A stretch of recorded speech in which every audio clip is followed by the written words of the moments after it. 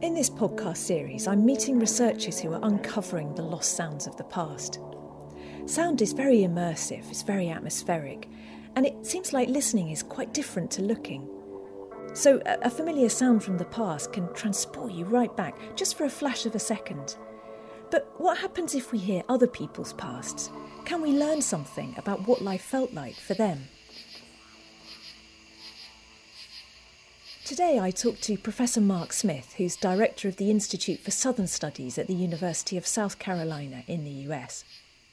Professor Smith is a proponent of what's become known as sensory history. Sight tends to be prioritised in modern Western culture, but sensory historians pay attention to other senses in their work: touch, taste, smell, and sound.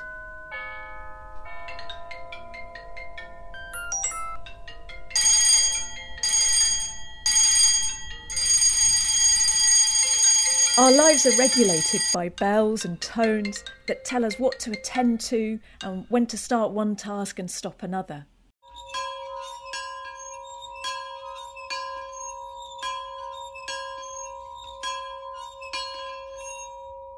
And that last bell's a plantation bell from the southern states of the US. And, there is some affection for the sounds of an old plantation bell or a farm bell ringing. But as Mark's research with slave narrative shows, bells were installed as a kind of aggressive means to control enslaved people's time and labour. Sound punches its way into your ears, and you become habituated to it in the sense that you kind of react involuntarily to the sound of the bell. It was the bell that made Mark aware of the importance of sound in any history of the American South. I was actually working on the history of clocks and watches as a way to sort of, the way that slave owners used time to regulate labour and control bodies. And it became very obvious to me that most plantations didn't have clocks, they had bells. And bells provide no real visual function, they provide an auditory one, especially over a large landscape where sound needs to travel in order to control labour. And so increasingly, I was working by default in a visualist aesthetic, and it became clear to me that this is not really very accurate as a way to understand the communication of time. And so from that, I traced the soundscapes and habits of hearing among capitalists and slaveholders, among slaves and slaveholders and workers, and then the Civil War itself. So that really, I suppose it was that small insight, no pun intended, about how time is auditory rather than exclusively visual, that led me to take sound more seriously. Is there anything of special value when we think about past sounds? I mean, how does that add anything, or how does it change things compared to how people have traditionally studied the past? Yeah, it's an interesting question, Abigail. I'd flip it round, really. Isn't it stunning that we haven't listened to the past? I mean, simply as people who exist in a multi-sensory universe, why do we just look to eyewitnesses and not take ear witnesses seriously? So I suppose the inclusion of sound at a very basic level has a greater fidelity to the past than just seeing. Then secondly, there's a kind of intellectual and theoretical import in which, by attending to what is heard and not just what is seen, we're writing against the conceits and imperatives of the Enlightenment, which stressed the preeminence of visuality. And I think that's a healthy thing. And then thirdly, what a more textured world. Oh my goodness. I'm sorry, we might have to begin that again. Okay. I'm sorry about that. That's all right. You were so ordered. You had firstly, you had secondly, and thirdly, and you still remembered what you were saying. I was about to get to finally. I think you might have to redo thirdly. Okay, thirdly, listening to the past, and rather listening to how people heard, it restores the texture of the past, right? Because if we have just a visualist aesthetic of the past and what they saw, it's a very antiseptic, very surface understanding of what's going on. So, for example, let me give you a particular example.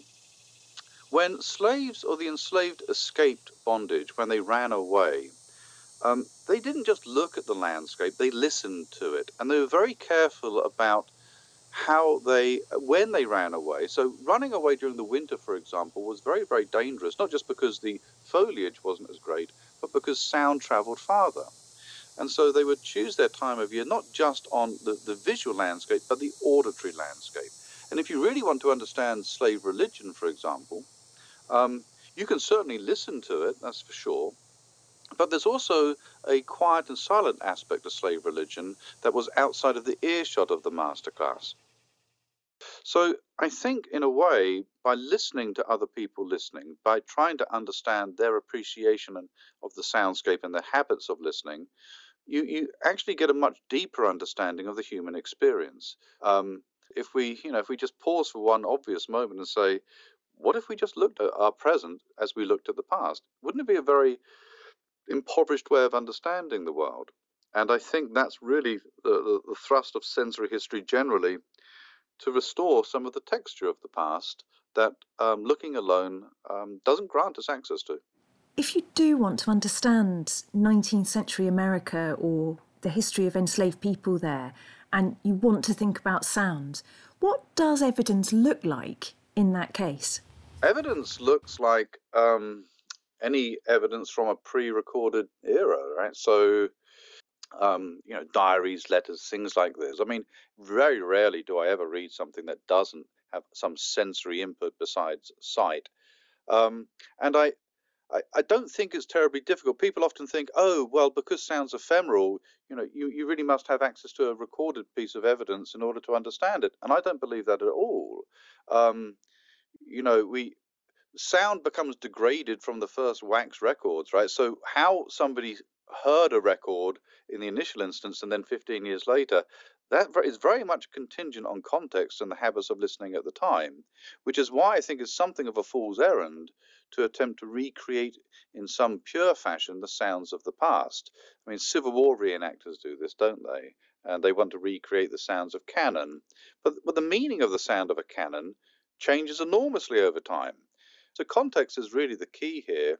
And what you're trying to do as the historian is to understand what people thought of what they heard at the time. And that can be bequeathed to us through letters and diaries and all sorts of things that are the domain of traditional historians. Are you ever tempted, though, when you visit a place and you have a knowledge from these texts, do you not listen out for sounds or a landscape? Do you get tempted to sound an object, to hear what they heard? Well, I do, and some of my colleagues do as well. Richard Rath is a very fine historian of sound, does that because he's a musician, and he'll often walk into a church and clap and listen for the reverberation. Um, I tend to do that less often, A, because I'm not skilled in that way, and B, because that really just tells me about what's interesting to me, doesn't it? But it doesn't really grant me access to what somebody in 1650 thought about that sound. I suppose there's a larger issue here, isn't there, about the heritage industry and living museums and things like this.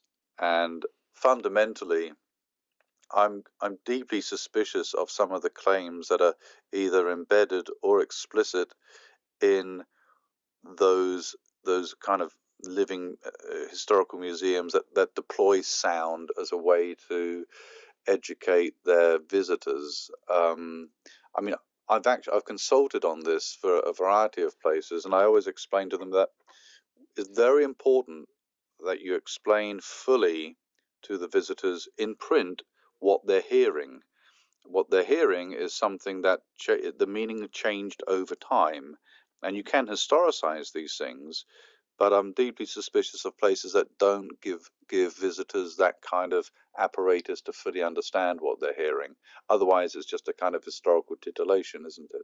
Yeah, there's a risk that you feel that you're experiencing what they did, but really you're just experiencing your own experience. It strikes me as a very modern conceit, something about modern habits of consumption that now extend to the past, and that in a way that it's not really asking very much of visitors, is it? It's a kind of happy passive consumption. Oh, now I've experienced history, and I've heard it, and therefore I know it.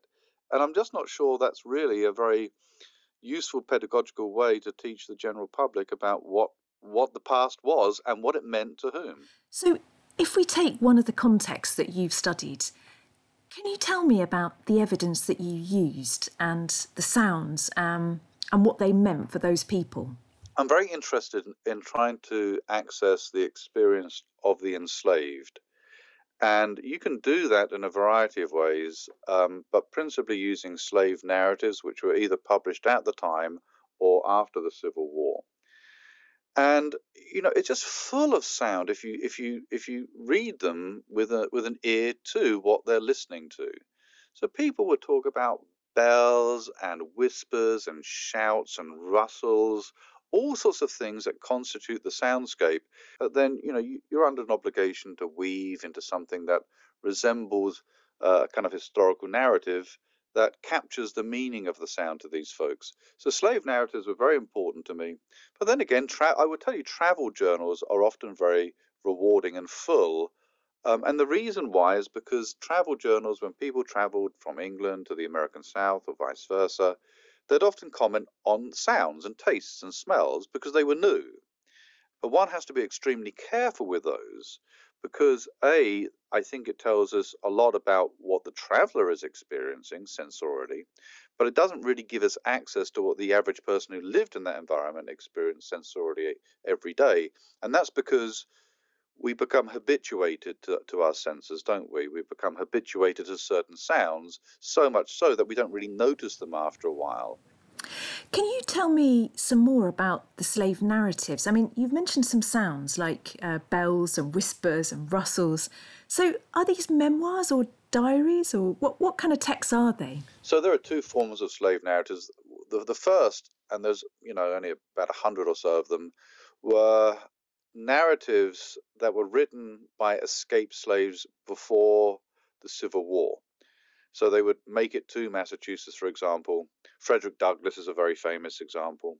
And they would either write or have somebody else write their experience of slavery.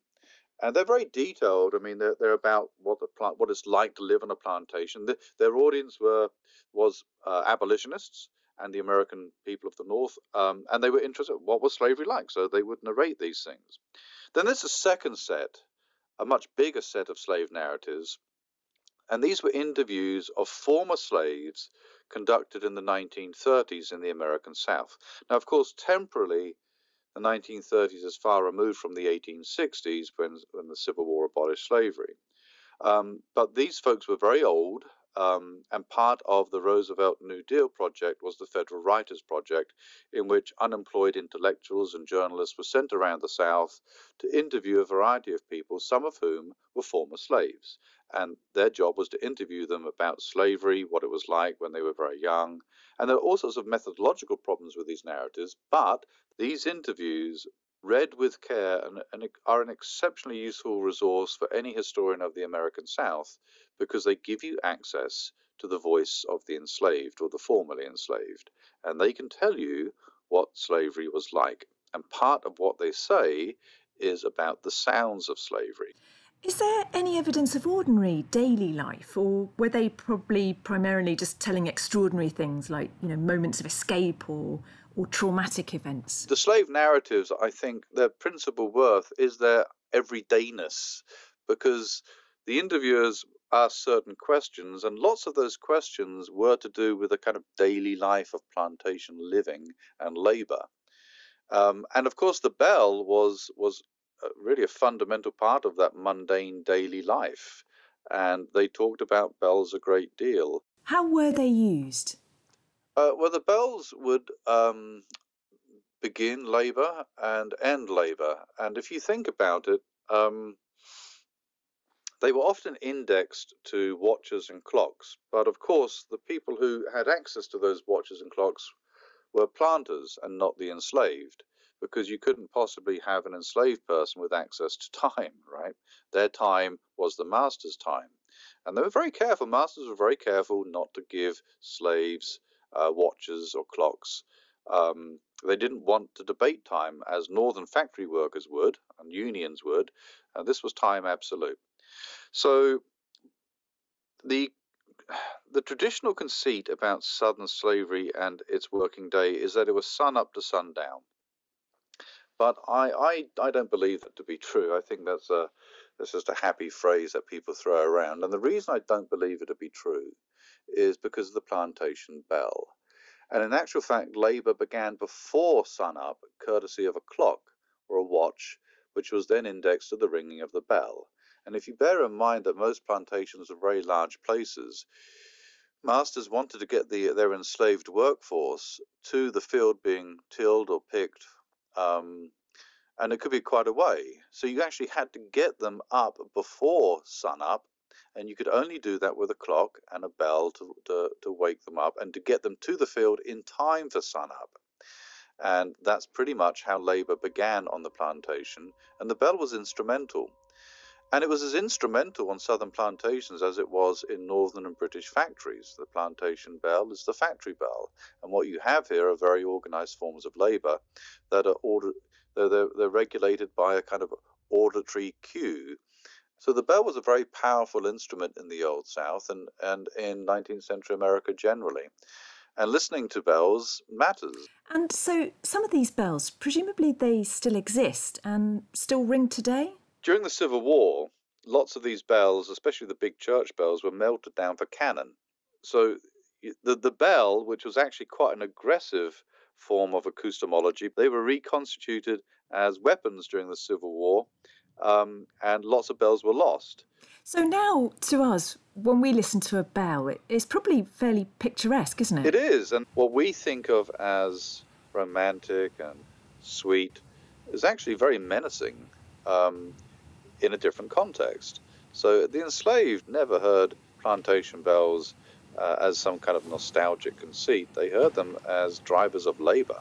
And I suppose a special thing about sound as a means of controlling people, sound travels, isn't it, a long way, and it passes through walls and you can't turn away from it. Sound punches its way into your ears because you don't have earlids. You kind of have to hear it, whereas sight, you can just close your eyes or turn your head.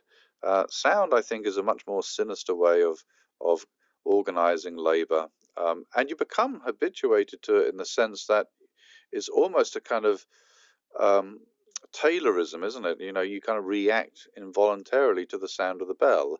You see this with school children all the time. When the bell goes, what do? They run out. They move.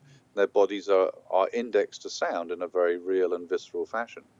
So we're getting some sense of what plantation bells meant, how intrusive they are, how controlling they are. Now, amateurs who are just interested in the past or in history, they're probably quite well versed in what that they might look at. So they know to look at architecture or, the remains of industrial buildings or photos or whatever. But how might an amateur historian find out about the sounds of the past? I would recommend that you reread the most familiar text to you with an ear to the text. And that can be from a novel, it can be from any source that you're really familiar with.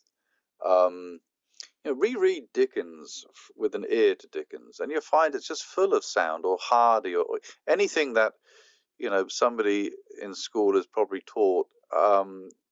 Reread it with an ear, and you'll find that it's just full of sound and noises, and you will be amazed at how straightforward it is.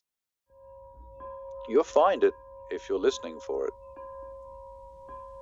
So there's clearly information about the sounds of the past all over the place if you just look for them. Although I think in this programme we did come kind of close to Mark calling me a fool on a fool's errand, because I am recreating sounds, and I do like the idea of experiencing something of the past. But I don't think that's necessarily a waste of time, and I don't suppose Mark does completely either. There's two things, having talked to him, that I think is interesting. One is that, really, if you experience it, you try to experience the sound through kind of recreating sound and thinking about it.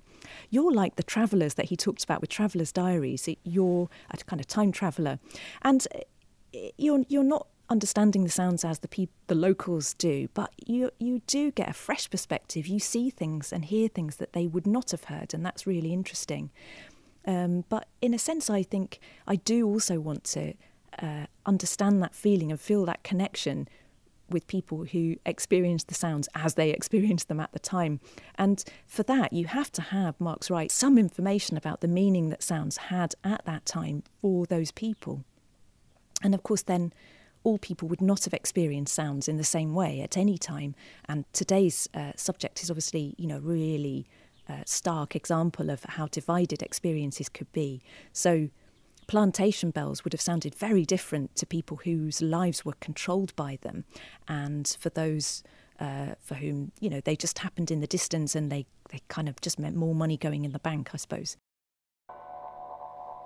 Past Sounds is written, presented and produced by me, Abigail Wincott. Thanks to my interviewee, Professor Mark Smith.